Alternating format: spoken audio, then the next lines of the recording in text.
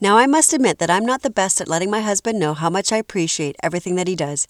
He is a wonderful man, a great friend, a good listening post, a terrific father, handyman excellente, and very supportive of all things that I'm involved with.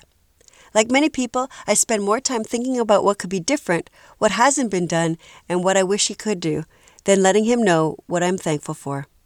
So here are today's hot tips for building resiliency and celebrating Husband Appreciation Day.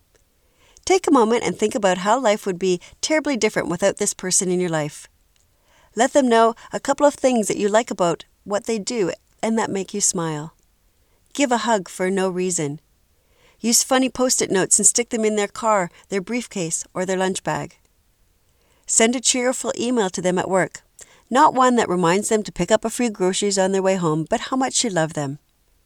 Being able to appreciate others benefits not only your relationship, but also your mood and your perspective on life.